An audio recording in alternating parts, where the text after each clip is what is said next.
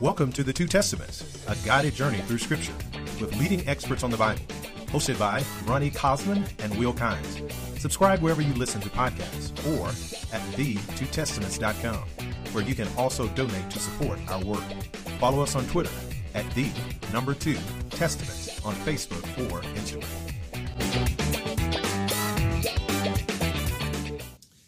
Welcome to the Two Testaments podcast, a guided journey through Scripture. I'm Will Kynes. And I'm Ronnie Cosman. And in this episode, we're looking at Matthew 28, Matthew's account of Jesus' resurrection, and we are joined today by Dr. Terry Donaldson. Terry Donaldson is Professor Emeritus of New Testament at Wycliffe College, which is at the University of Toronto, and he is one of our Many Canadians on the podcast. You know, the greatest interviewees are always the Canadians, right? And the greatest co-host is always the Canadian one. Terry is an accomplished scholar of the New Testament and has written many important works on Paul and on the Gospel of Matthew. Terry, I believe it's your first book, was titled Jesus on the Mountain, a study in Matthean theology, which was published by T&T Clark. And that's especially relevant since in Matthew 28, of course, we find Jesus and the disciples on a mountain. And Terry's also written important works on the identity of Gentiles in ancient Judaism and Christianity, including the book Judaism and the Gentiles with Baylor Press, and most recently, Gentile Christian Identity from Cornelius to Constantine, The Nations, The Parting of the Ways, and Roman Imperial Ideology, which came out with Eerdmans. Now, this question of the identity of the Gentiles is also very important for our discussion today of Matthew 28. Now, I have to say, I know Terry from my time doing my doctoral work at the University of Toronto, and Terry was just really generous with his time with me. I wanted to do a reading course on major interpreters of Paul, and so I approached Terry. I sent him an email saying, hey, would you be willing to supervise a directed reading course on that? And now, Terry, I don't know what the compensation structure is like for directed reading courses, but I'm just going to assume that, you did it out of the generosity of your heart. And so he would sit down with me over the course of a semester. We'd read these major interpreters on Paul, and then I'd get to talk to this accomplished, New Testament scholar, and it was just wonderful to sit in his office and to hear him kind of talk through these major interpreters of Paul. And then he was also on my dissertation committee, and even after he retired, he still continued to read through my chapters and to give feedback. And he continues his generosity with his time with us on the podcast today. So thanks for joining us, Terry. Well, thanks for the welcome. It's a pleasure to be here. Well, I look forward to getting a taste of what those meetings were like back there in Canada. Maybe there'll be less A's and boots and things like that in our conversation today. But I want to start with a question for you, Terry. More general, what first drew you to New Testament studies and to the Gospel of Matthew in particular? I suppose I could say that my first degree was in physics and math, though I don't imagine that helps with the question very much at all. I grew up in a conservative Protestant environment, one that was Bible intensive, which meant that as I was coming of age, I had both an interest in the Bible and a lot of questions and issues that I needed to work through. I did well in school and think I was from an early age drawn to study and scholarship, but it took me a while to figure out that I could pursue that and wrestle with issues concerning the Bible, the early Christian movement, and so on. As a scholar, I did well in physics and math, and so I ended up doing a 4-year degree, pretty intensive degree in physics and math, but eventually realized that my questions lay elsewhere and began to pursue a scholarly career. Matthew was important in that. Though as far as method of thinking critically, there's a lot of transference from a science degree to the sort of work we do. A lot of backing and filling that needed to be carried out with respect to things that I missed by not doing a humanities degree. But I don't regret. Well, you don't get to choose where you start, really, and I don't regret that part of it at all. So what about Matthew? Because, even if you decide I want to study the Bible, you've got 66 books in the Protestant canon to choose from. Why would you hone in on this one? Yeah. Maybe it's because I had an overdose of Paul and the book of Revelation growing up. I was always attracted more to the synoptics than the Jesus that we see in the synoptics. With Matthew, it was his use of the Old Testament, or what I'd prefer to call the Scriptures of Israel now. Of course, beginning to look at that, there was a lot of puzzling things. The quotation about he will be called a Nazarene, which is pretty hard to track down. Or the one in chapter 21 in Jesus' entry into Jerusalem, where Matthew seems to depict Jesus as riding on two donkeys at once, which is pretty tricky. But Matthew became more interesting for me when I noticed something about the quotation, "Out of Egypt have I called my son," or "called my son out of Egypt." At first I wondered whether it was just another curious feature of Matthew, but when I looked at Hosea 11:1 and saw that the son was Israel, that seemed to suggest a number of connections in the first few chapters of Matthew. Actually, Wayne Baxter was speaking along these lines in a podcast that I saw recently. Serious, a little plug for him. The 40 days and 40 nights in the wilderness, of course, time in the Jordan River. But then noticing that all of the quotations that Jesus uses in this dialogue with the tempter aren't just randomly selected. They come from a short section in Deuteronomy where Moses is instructing the Israelites of the lessons that God was wanting them to learn during their sojourn in the wilderness.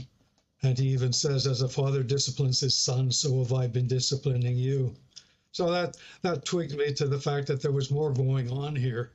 That part of the identity of Jesus as son had to do with an Israel kind of identity.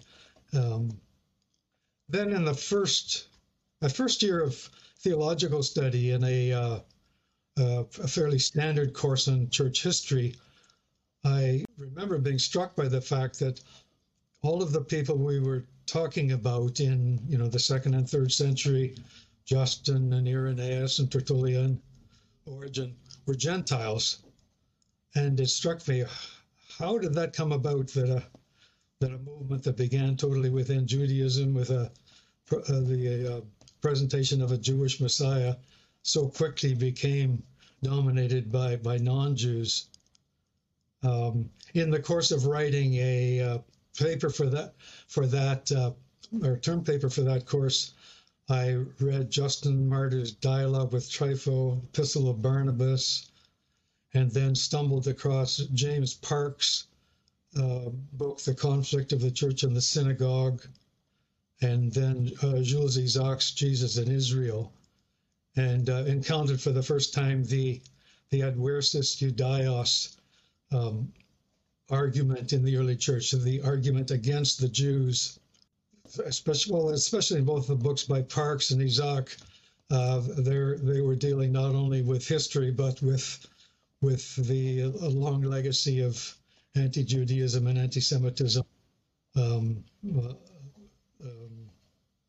the effects of a supersessionist kind of reading of Israel's scripture today.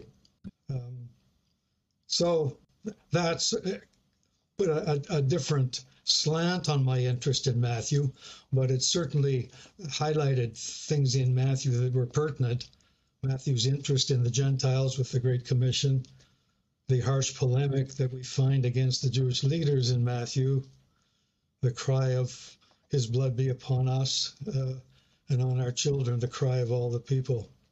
So all of a sudden I had quite an additional pile of issues and questions to wrestle with. Right. Now, how do you see Matthew 28 fitting into the book as a whole? Well, that's a great question, and I appreciate the fact that you've asked me to deal with chapter 28 rather than some other chapters that lie in between. Two things by way of response, one brief and one perhaps a little longer. First, as far as Matthew's themes are concerned, a lot of scholars have noted, long before I came along, that the concluding verses, the Great Commission scene, contains almost all of the things that are touched on are issues that are significant for Matthew. You know, you touch any item in that list, whether it's mountains or the disciples' worship of Jesus or their doubt or Jesus' authority or the abiding presence of Jesus, lights begin to go on all the way through the gospel. It's kind of a grand finale where a lot of Matthean themes get restated again in a climax. A second observation I make would have to do with the narrative shape of the gospel. And chapter 28 is the climax and conclusion of the story that readers have been working their way through, and the story that's been set in motion right at the beginning. My scholarly training was in redaction criticism, so it was reading Matthew from the perspective of identifying his sources and looking at the way in which he arranged and edited them. But in my early years of teaching, which also coincided with a new interest in narrative criticism and narrative readings, I began to find that approach was both very interesting to me, and also it was more useful in a classroom setting. So the old idea that goes back to Aristotle of stories having a beginning, a middle, and an ending, and that the narrative effects a completed process of change from the beginning to the end, struck me as both an interesting and very useful way of looking at the gospel. So, Terry, you've been talking about narrative criticism and about reading kind of the Gospel of Matthew as a narrative. So could you talk a little bit about how you see particular features, let's say at the end of the narrative, at the climax of the narrative, how they dovetail with your kind of narratival reading of the Gospel? Yeah, thanks for that. If I can begin a little bit at the beginning, narratives generally begin with some sort of a problem or an issue or a desideratum, something that's out of whack, if we can describe it in non-literary terms. And it introduces a main character. And the main character, of course, is Jesus. The issue that is important for the story to follow is, it comes to expression in two places. One, he will save his people from their sins. And then a little later, Jesus is the one who will shepherd my people Israel. So at the beginning of the gospel, one has this sense that Jesus is going to address a problem with respect to Israel and their situation with respect to sin and lack of a shepherd. And he's going to do that. Jesus is identified in a number of ways at the beginning of the gospel, but particularly, I think his identification as son is perhaps the broadest term that's introduced. Stories have complications, and one doesn't have to go far before we get into complications. One of them is the identity of Jesus' people. when you jump to the end of the gospel, Jesus' people seem to be a new community of disciples drawn from all the ethne, and there's a challenge of interpretation there, but either way, it's a people that now includes non-Jews or Gentiles. And so one of the questions that is there for readers as they begin to work their way through is what is the real nature of Jesus' people? How do Gentiles come to fit into it? The other, and this is the other thing, I'll say it briefly, and we might want to get into it, is, and it rises out of the temptation narrative, particularly where you get the idea that there are two definitions of sonship going on for Matthew. One is the royal, kingly, messianic son. You were my son, this day I have begotten you, kind of thing. And in the temptation narrative, Satan seems to be pressing Jesus to the logical conclusion to that identity. If you were the son, then there are certain regal, royal things that are yours to command. The idea of power and divine protection. Jesus answers those from the perspective of the humble, obedient son that Israel was called to be. So one of the tensions that works its way through the narrative is the interplay between those two. Satan's role comes up again in after Peter's confession, and then the mockers at the cross. If you are the Son of God, then you've got the power to come down. So one of the issues for readers is, if Jesus is going to be faithful to the humble, obedient sonship, how is he going to be able of any saving use to his people?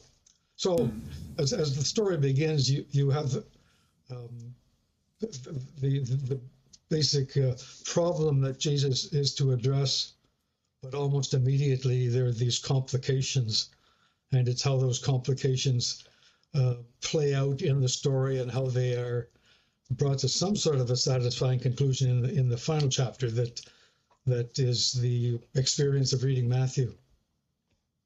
And hopefully we'll see some of that as we move through the chapter now. But before we get into moving through the chapter verse by verse, as it were, I'd be interested to hear from you, as someone who's thought a lot about this chapter. Is there something that you find very difficult to understand, and how do you understand that difficulty? Well, the major difficulty is how to translate ethne in chapter 28. Jesus says, "All authority in heaven and earth has been given to me. Go therefore and discipleize all the ethne." In Jewish usage, ethne commonly is used to refer to the non-Jewish nations, and even by Jesus' day, non-Jewish individuals.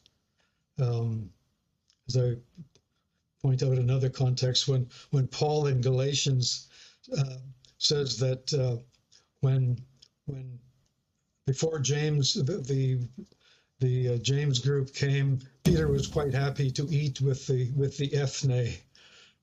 Paul's not talking there about ethnic groups, nations. He's talking about individuals.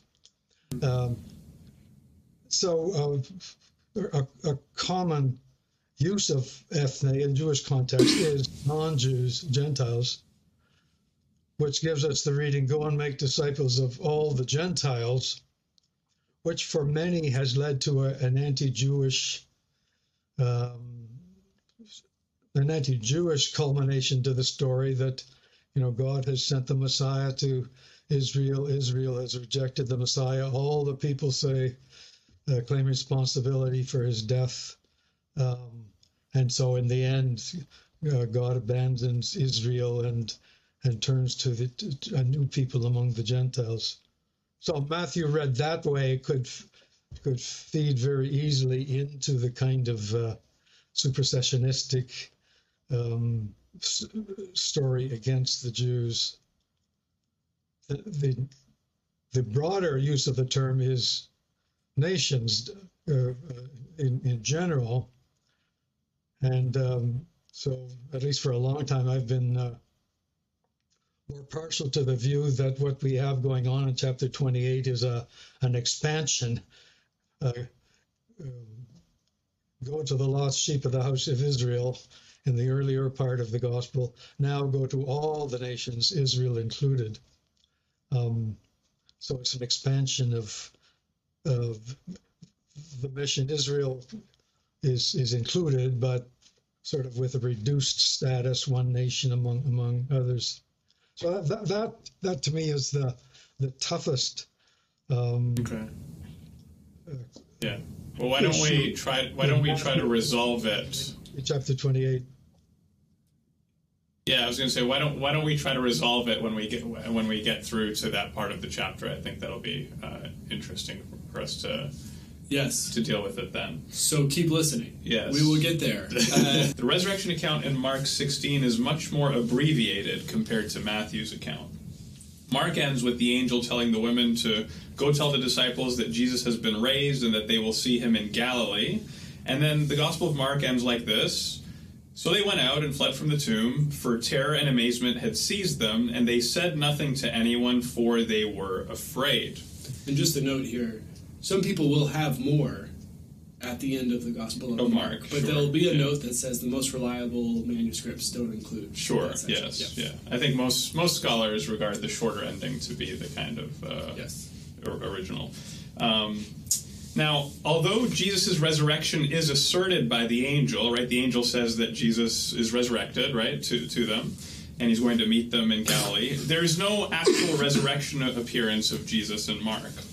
Now, do you have some thoughts, Terry, or suggestions why you think Mark's account ends the way it does and why Matthew's account is extended beyond Mark's in the way that it is? And maybe this gets to some of the kind of redactional criticism issue that you were interested in, right? If Matthew has Mark as a source, why does he do what he does with the resurrection appearance? Why not just leave it in the way Mark has it?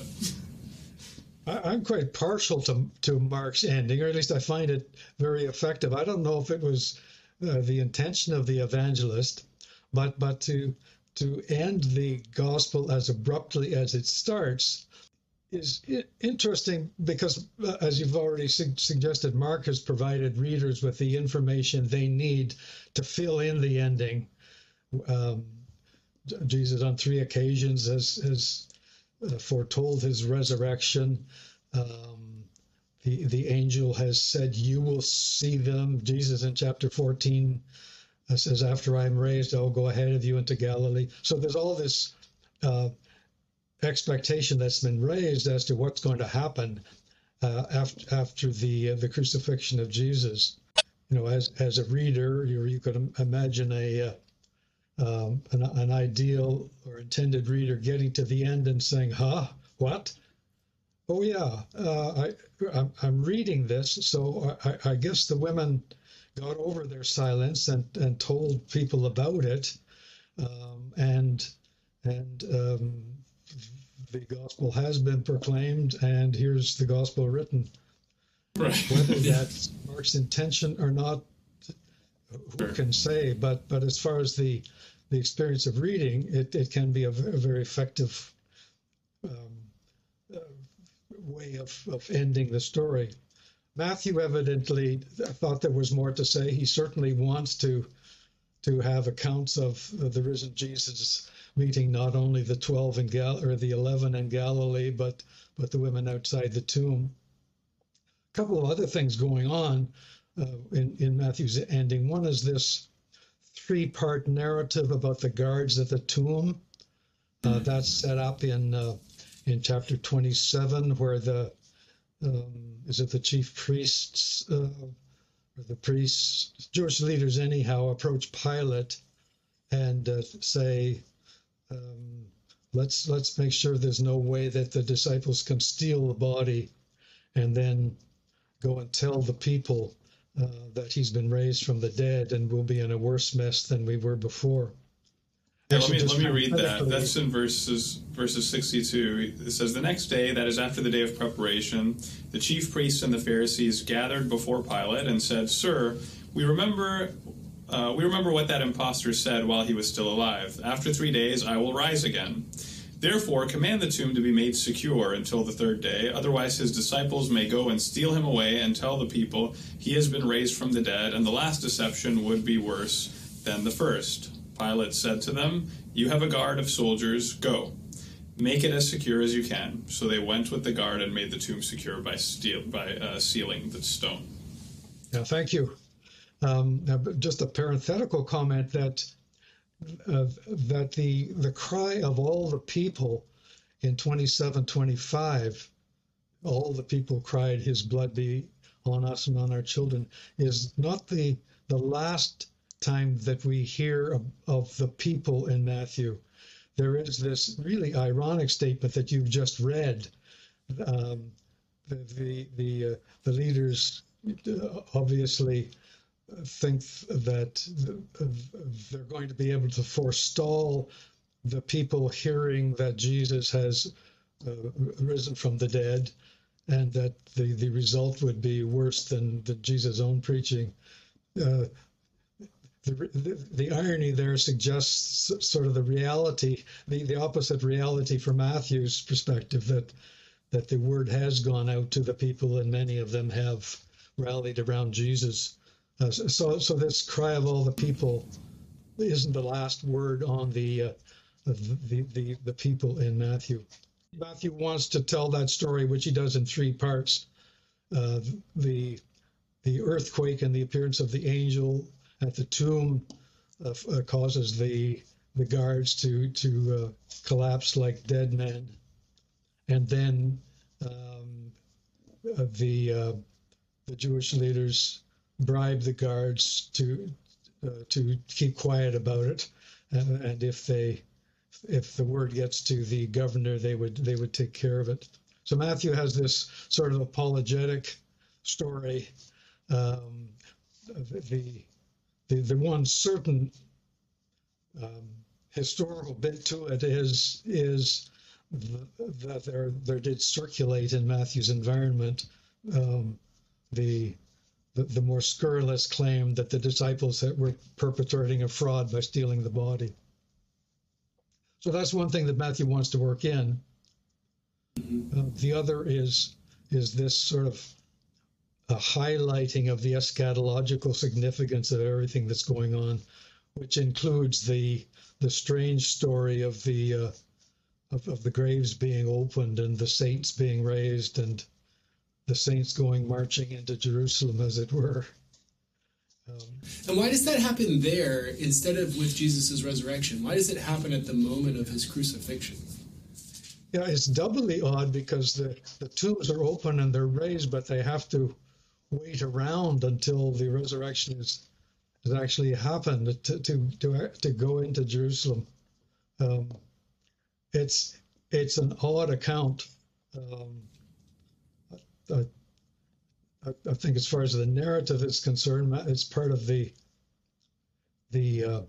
eschatological embroidery, if I can call it that includes, well, also the fact that the messenger at the tomb is an angel, and that it's an earthquake that rolls the stone away, and that's what causes the guards to collapse. So there are things that Matthew wants to weave into the concluding part of the story, in addition to, I think what's the main element is the appearances of Jesus and the commissioning of the disciples.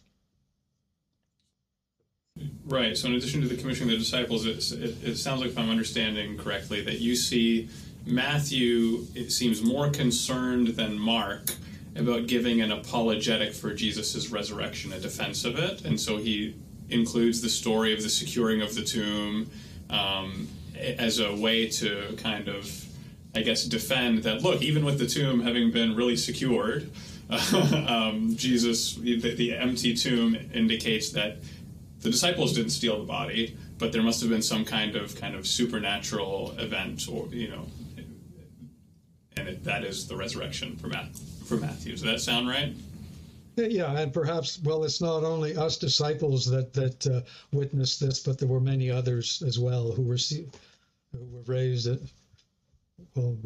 which is just, why a resurrection before the resurrection, but who were raised and were seen by many. So there are apologetic threads going through that as well.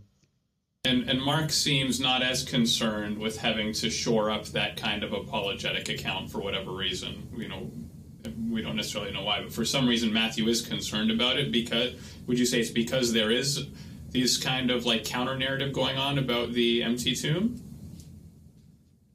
Yeah, the statement, this report has been spread abroad among the Judeans or the Jews to this day. I think provides a little window into Matthew's environment. Now, that's a statement that could be read as evidence that Matthew is Gentile, and he's not Jewish. Right. This story has been spread abroad among those people, but I think it's more a reflection that Matthew is aware that there are Jews and Gentiles among his readership, and he's providing perhaps some sort of inside information that Gentile readers would not necessarily have been privy to. Mark is much more prepared to leave us with a mysterious Jesus, and with puzzles that need to be worked at and figured out. In Matthew 28, Galilee is repeatedly mentioned. The angel appears to Mary Magdalene and the other Mary, shows them that the burial place is empty, and tells them to then go tell the disciples that Jesus has been raised and that he's going ahead of them to Galilee, in verse 7. And then Jesus himself reiterates this when he appears to the women, that the disciples will meet him in Galilee, in verse 10. And then in verse 16, we're told that the 11 disciples went to Galilee.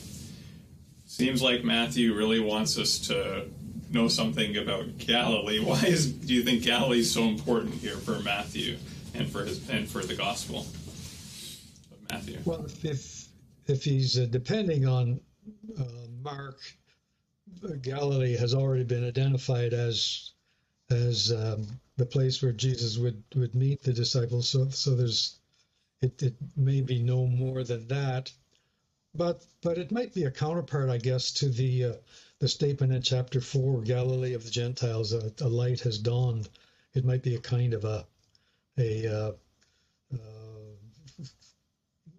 Galilean bookends to the gospel as a whole, that the ministry of Jesus begins in Galilee, and there's some sort of connection to the ethne, to the Gentiles, and the new stage of the mission is commissioned in Galilee as well. Now, when Matthew tells us in verses 11-15 that, again, the story was circulated among the Judeans to this day, the Greek term that the NRSV translates as Judeans is contested among scholars, as you well know, and it's the issue is how to translate the Greek term, right, eudaioi or eudaios in general, right? This is a general problem that New Testament scholars have been grappling with. Some scholars think that we should translate the term in the traditional way as the Jews, right? And then other scholars prefer Judeans.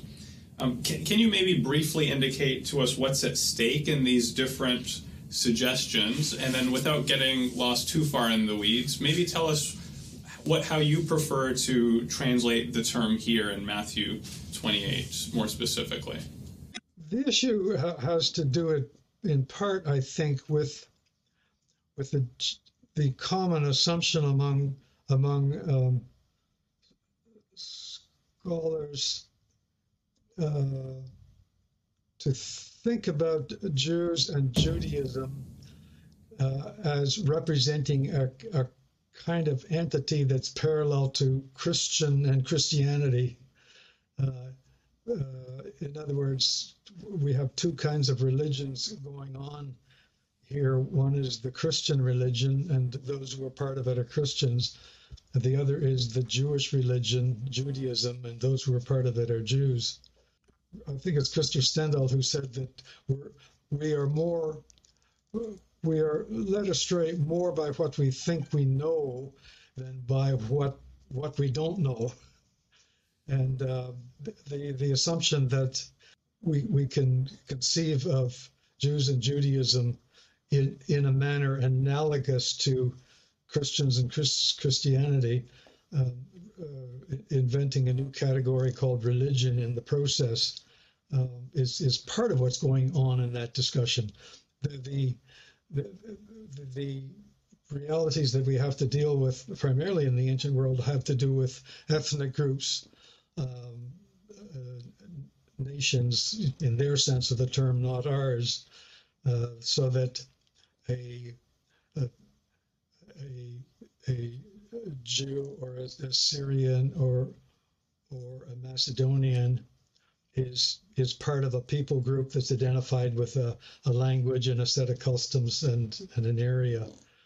Feeds into my interests to a certain extent, because I think that in study of the New Testament, the categories of Jews and ethne, Gentiles, is a much more significant category than Jews and Christians, or at least a more pertinent one. I appreciate the arguments that are made by some scholars that Judean is a rendering that would be much more in keeping with ancient use that would talk about Macedonians or Scythians or Galatians than Jews. Contemporary Jewish scholars object to some extent to that use because it is seen as effacing Jewish identity and the Jewish reality in these scriptures. So it's a complicated identity kind of issue that's going on. So if you translate it Judean, the focus then is more on the geographical location rather than the religious affiliation. I think it's not strictly geographical, but it's an ethnic term. It has to do with a people group, and that generally from the time of Herodotus is understood as involving a land, involving a shared history, involving a set of customs, customs and traditions, some of which have to do with the divine or the gods. But those cluster of terms that constitute ethnicity are what's wrapped up in the term Judean from the standpoint of ancient use, which isn't carried through really with the translation Jew today. Right. Because we tend to, when we use the language Jew, we tend to think, I think many people just think kind of religious connotations. Though I think even the English term can carry with it, I think, ethnic connotations and, particular ancestral traditions and customs. Maybe Judean kind of jostles us out of only attaching the religious aspects. Yeah, there's a place for interpretations and readings that defamiliarize texts, let us see things that may have been obscured by just the well-worn translational paths that we've inherited. So where the rubber meets the road here. How do you what would you propose here as the translation? Do you prefer Judean or do you... I can see arguments either way, and I don't have a strong feeling either way. Sure. I think it would be the kind of footnote that I would write to a translation that would allow me to kind of equivocate as I'm doing right now. Okay, so you could go with either, but how would you want to explain the identity of the Judaioi here, amongst whom this report has been circulating? Yeah, I'm not sure that it's restricted to geography, that Matthew was just talking about a group in Judea. I think it's a more general term. I see it as whether you translate it as Jew or Judean, I think the author of the first gospel is a Jew or Judean, but here he's addressing a mixed ethnic group, saying that among the Jews, Judeans, this sort of an argument against our shared Christian belief has been spread. Now, in verses 16 to 20, so we're now moving on to Matthew 28, 16 to 20, and there the 11 disciples are now in Galilee, and they arrive at, we're told in verse 16, the mountain to which Jesus had directed them. Now, mountains are an important site. They're very significant in Matthew and elsewhere in Scripture and ancient literature. Could you maybe briefly tell us why are mountains so important in the ancient world, and why are they important for Matthew in particular? Maybe I should preface my comments, right, preface my comments by saying that after I'd finished my dissertation on the mountain motif in Matthew's Gospel, the job that was available to me was smack dab in the middle of the Canadian prairies in Saskatoon. Something that I've often wondered was some sort of divine irony at work. Be that as it may, yes, mountains are very they're significant in Scripture, with Sinai and Zion in particular coming to mind, and others as well. And in Matthew, we've got a whole string of them, or chain of mountains, where significant things happen. The third temptation, the tempter takes Jesus up to a high mountain and shows him all of the kingdoms of the earth and offers them on certain terms. The Sermon on the Mount, where the crowds and the disciples gather to Jesus, and he engages in this extended teaching about discipleship. In chapter 15, there's a scene that's quite unique to Matthew, 15:29 to 31, which actually it's a crowd that gathers to Jesus for healing, and it's the crowd that experiences one of the feeding miracles to follow. Then there's the Transfiguration, a very high mountain. Jesus is declared to be divine Son. The Olivet Discourse, where the disciples ask about the signs of Jesus coming and the end of the age, and then the Great Commission. I think there's two things going on with Matthew's mountain. One is that, well, there are significant things that happen. They have to do either with Jesus' identity and authority, the third temptation, the Transfiguration, the Great Commission, or they have to do with the gathering of the new community of disciples and crowds. All of that in an eschatological kind of context. I tend to think that the primary backdrop for Matthew's mountain scenes are the Zion traditions. The location of the temple, the place where the king is enthroned, the place from which the Torah will go out in the last days, the place where a banquet will be served for the nations. I think that these themes that come into view in Matthew resonate most strongly with Zion themes. Now,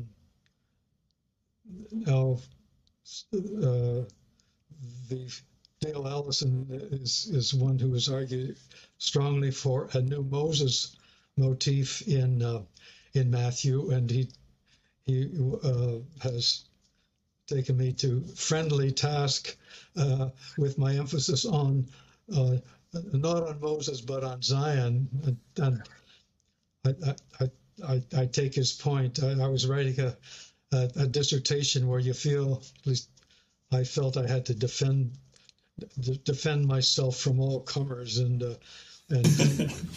argue that no, this is Zion and nothing else. I'm much more mellowed in my in my interpretation since then. So yeah, there certainly are Mosaic and Sinai themes going on, but I still think that for Jewish readers in the first century, Zion would have figured much more prominently in everyday life as the location of the temple, and that it resonates more strongly with what Matthew sees is going on there. The other thing that I think is going on is that there are interesting connections between various ones of the first 5 mountain scenes and the Great Commission. What Satan offers in the Transfiguration narrative, all authority, well, he doesn't use the word authority, but all of these kingdoms are yours, is rejected by Jesus because it kind of short circuits the kind of path of sonship that he's called on to walk. But in the Great Commission scene, having followed the path of obedient suffering to the end, the risen Jesus can proclaim, all authority has in heaven and earth has been given to me.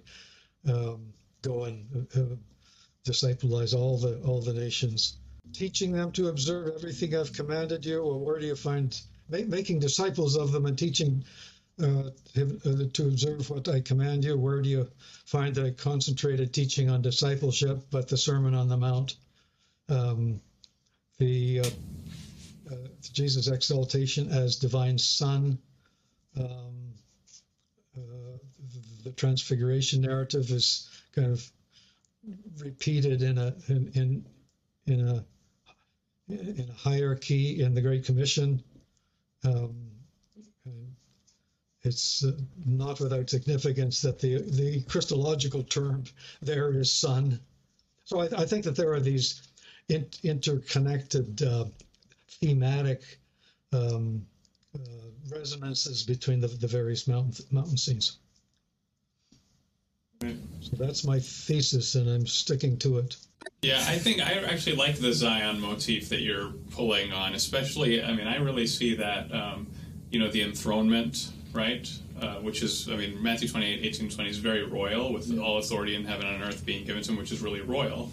I think that can be missed. And then the Torah to the nations, Israel's law to the nations, I think that really kind of hits on, I think what's going on with discipling and teaching the nations to obey all that Jesus has commanded as a kind of way of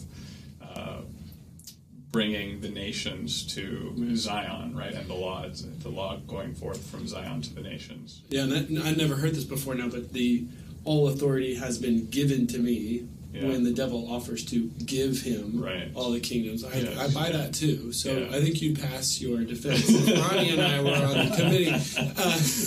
Now, do you include Golgotha amongst your mountains in Matthew, the Mount of Crucifixion? Is that one of the mountains? I went looking for that mountain, on a hill far away, Golgotha. There is a green hill far away. But there's no indication that I could find in the Gospels or early Christian tradition that the site of the crucifixion was a hill or a mountain. Now it comes in later on, and I think it's similar to developing Jewish tradition that has important biblical scenes later relocated to a mountain, often Mount Zion, the site of the temple. Adam's creation, for example, I'd have to look it up, but in one tradition is located at I think Mount Zion, the site of Mount Zion. Something similar is even going on with Jacob's, the account of Jacob's stone pillow. So I think it's a later tradition that develops perhaps in tandem or over against a Jewish concentration of significant events at Mount Zion. Yeah, so it's a kind of indirect support for your view, though, in that because mountains were considered so important, and since this was an important event in the end, they put it on a mountain. Even if it wasn't in the Even if it gospel. wasn't actually Right. in the gospel on a Interesting. mountain. Yeah, that's interesting. Now, in verse 17, we read that when the disciples come and meet with Jesus in Galilee, it says they worshipped him, but some doubted. And this is just a fascinating verse. You have these disciples meeting Jesus. So let's talk about those two responses to Jesus, worship and doubt. How do you understand those two responses, and how would you like those translations? Would you propose different translations for what's happening there? Well, the translation worship puts this into a divine kind of. I guess there's hero worship in our own context as well, but the word that's used here is not restricted to the kind of worship that is given to a divinity. In one of Jesus' parables, a servant. I think it's one of the parables about indebtedness, falls at the master's knees, and the word there is proskuneo, to show reverence or submission. So it certainly is it doesn't necessarily have divine connotations, though the earliest one of the early appearances of the words is in the temptation. You will worship the Lord your God, and God only will you serve. So there are divine connotations that are attached to the word from the beginning. I would be happy with the term reverenced Jesus here, but I don't think worship is out of place. So it could be like it could be reverence in the sense of that's what you do to a royal figure, or you prostrate yourself before them. But you're suggesting it could also have the connotation of reverencing the divine as well. Especially in the temptation narrative, Jesus has kind of upped the stakes by saying, "God only will you worship." So it has that kind of content. I'm not trying to import a very high Christology into Matthew, but the term does have that resonance. As far as and then what about doubt? It just doesn't. It's kind of jarring. Here we have the disciples finally encountering the resurrected Jesus, and their responses to doubt. But it's not out of keeping with the disciples in Matthew. They are pictured as doubting. I think it's when Peter's walking on the water, he begins to doubt and begins to sink. The term oligopistos, of little faith, is the characteristic, Jesus' characteristic criticism of the disciples. Right to the end, the combination of reverence and doubt is one that we should recognize by now in the gospel. So those are two of the elements in the Great Commission passage that pick up themes that go through the gospel as a whole. Now, Jesus then says to them, all authority in heaven and on earth has been given to me. Go therefore and make disciples of all the ethne, baptizing them in the name of the Father and of the Son and of the Holy Spirit, and teaching them to obey everything that I have commanded you. And remember, I am with you always to the end of the age. Now, as the ending of the Gospel of Matthew, we've touched on this a little bit. I wonder if you could give us kind of the highlight. How does this kind of capstone of the Gospel relate to what happens elsewhere in Matthew? How does it sum it up and tie it to its kind of climactic goal? Well, taking individual parts of that statement, the authority of Jesus is something that's emphasized throughout. They were amazed because he taught as one who had authority and not as their scribes. If you do a concordance search on authority, that's a highlighted feature of Jesus. Make disciples. Other commissioning statements have different wording. Preach the gospel. In Matthew, the making of disciples picks up an important aspect of the gospel as a whole. The emphasis on disciples and discipleship, teaching them to observe everything that I've commanded. Jesus as teacher, as giving of commands, of an interpretation of the Torah. All of those are characteristic features of Jesus' activity in the gospel. I am with you always functions as kind of a bookend to Emmanuel, God with us, at the outset. And even to the end of the age, that phrase comes up quite repeatedly, including the Olivet Discourse. So individually, those elements, as I said earlier, highlight aspects that are already part of the gospel earlier. But it does represent sort of the culmination of the two complications that were apparent at the beginning of the gospel. One of them had to do with Jesus' twofold identity as Son, and the sense on the part of a first-time reader that, well, if Jesus is going to insist on a path that leads to suffering and death, how is he going to save anyone?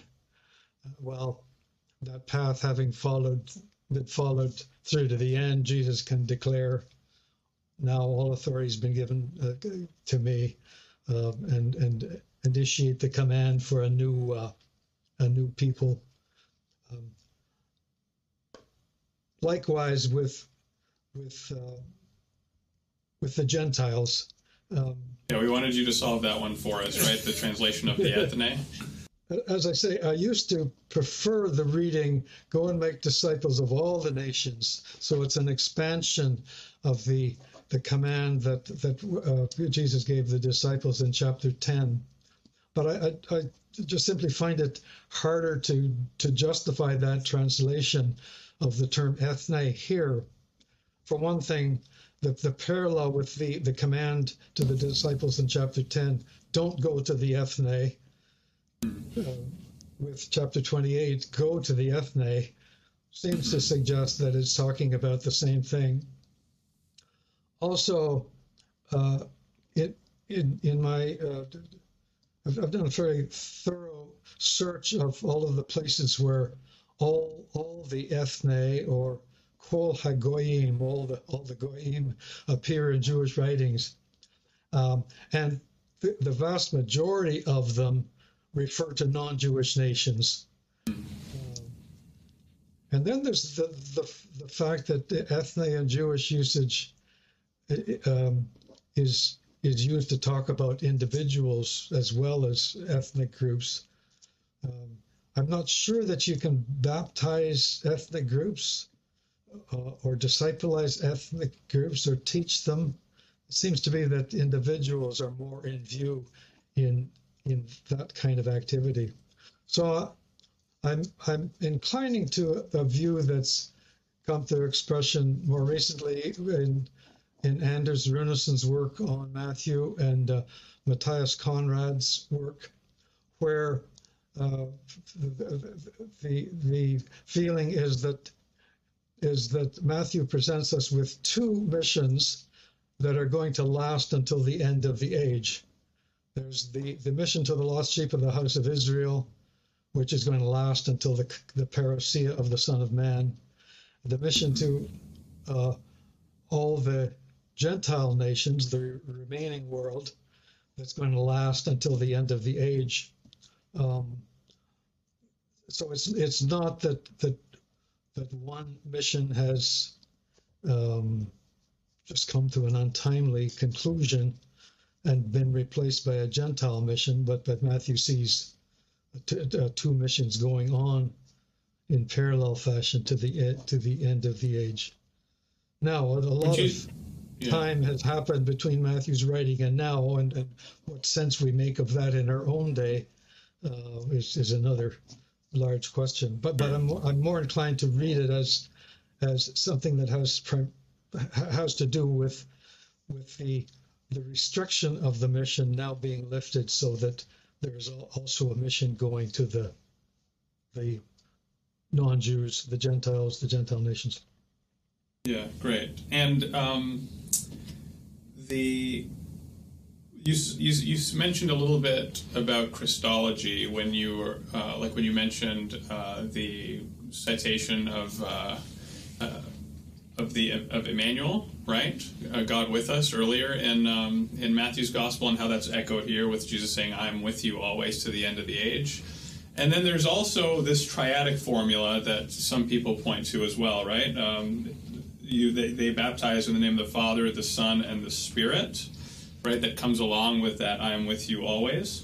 How do you see those things playing into Matthew's Christology? I mean, is it a high Christology that kind of includes him into the identity of Israel's God, or is it not as high as some people think? I mean, this is a kind of debate in New Testament scholarship.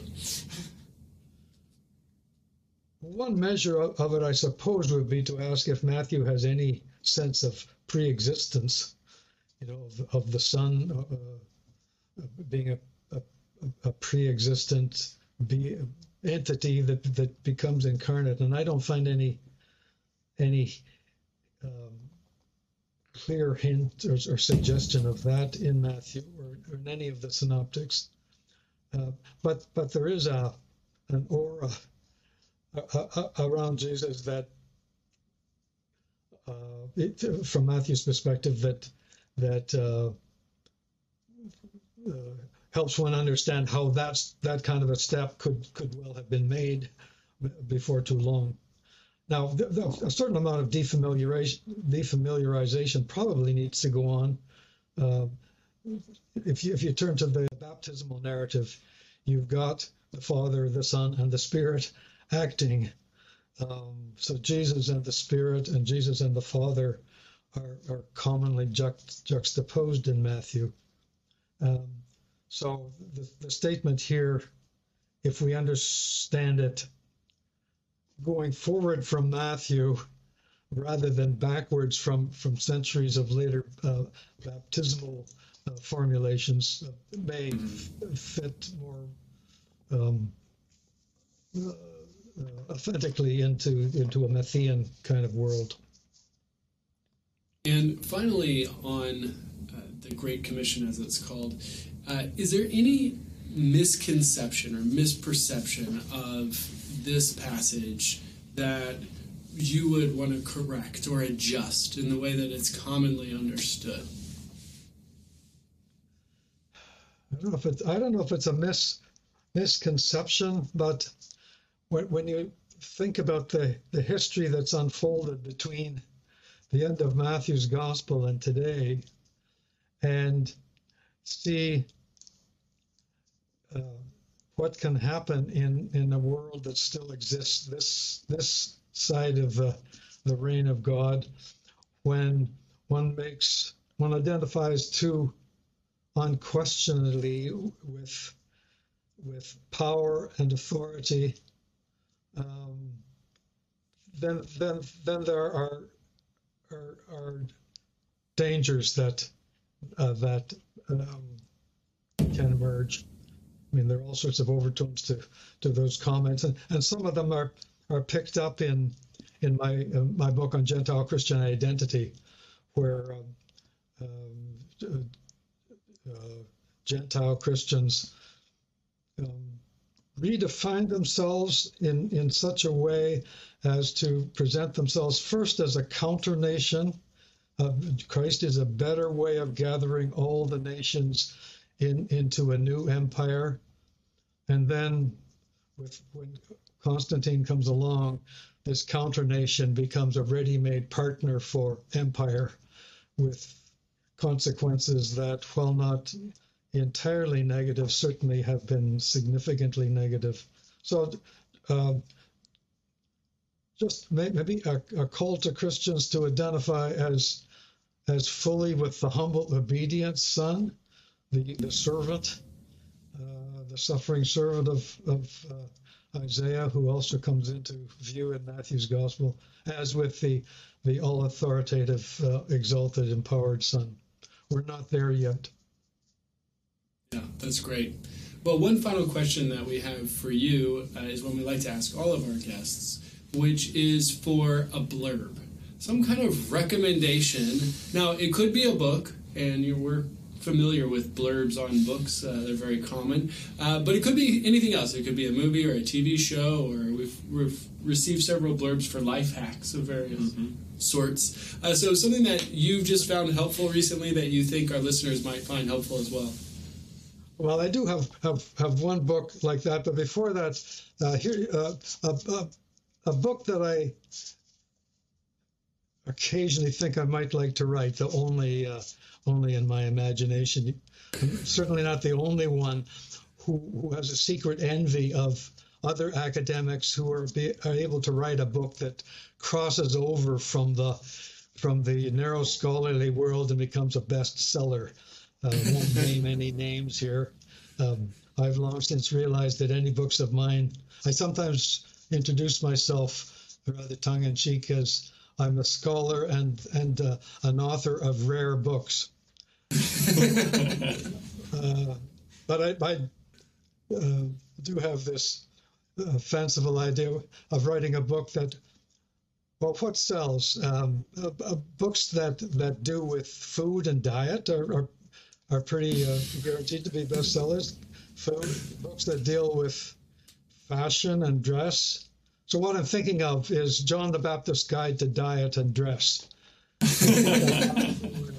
It could be on the shelf besides, My Year of Living Biblically or something like that. My Year of This is a blurb for an imaginary hypothetical book. Or a blurb, a life hack, which is look to John the Baptist for some suggestions on diet. Or not. Very briefly, I've recently read John Kloppenborg's book. I'm going to get the title right. Christ's Associations, Connecting and Belonging in the Ancient City. As Ronnie will well know, John and his students for several decades now have been investigating this whole array of associations, clubs and guilds and neighborhood groups and ethnic groups that existed kind of in between the household at one level and the Greek and Roman city at the higher level. And there's all sorts of information on them. The early Christ groups, the early ecclesiae, would have resembled groups like that from the outside. John's work, he's not trying to shoehorn early churches into just a narrow pattern of associations, but rather he's trying to use the broad array of information that we have on groups like this in order to stimulate our imagination and make more out of the evidence that we do have for Paul's ecclesia. So how they attracted new members, where they met, how they paid for their activities, how they ate together, what sort of social capital was available to those who were part of their groups. How did they deal with conflict? I mean, all of these things that come into view, especially in the Corinthian correspondence. We're not going to find answers to them in the study of associations, but we're going to have a whole pile of useful parallels and information that can be useful. It's written there's some technical parts to it, but it's written at a quite an accessible level, and it's kind of a culmination of these 3 decades of work that's been going on. Great. Well, thank you, Terry. Thanks for taking the time to walk us through this last chapter of Matthew's Gospel. and for taking us up on the mountain. And thanks to our listeners, to you, if you have enjoyed coming up the mountain with us and with Terry. Please go on Apple Podcasts. This is our great commission to our listeners, right? Go therefore. And give us a 5-star rating, as many as you can, and disciple all the other potential listeners out there. right. Yeah, I don't know about that. Well, thanks, Terry, and thanks for listening. And thanks to you as well. It's been quite enjoyable. The Two Testaments is produced with support from Samford University, where Ronnie Cosman and Will Kynes are professors in the Department of Biblical and Religious Studies. Thanks to you, our fellow travelers, who support this journey by donating on our website, thetwotestaments.com. Thanks also to Cam Thomas, Joe Zelder, and the team in the Samford Faculty Success Center, and our student assistants for their help with production, editing, and promotion.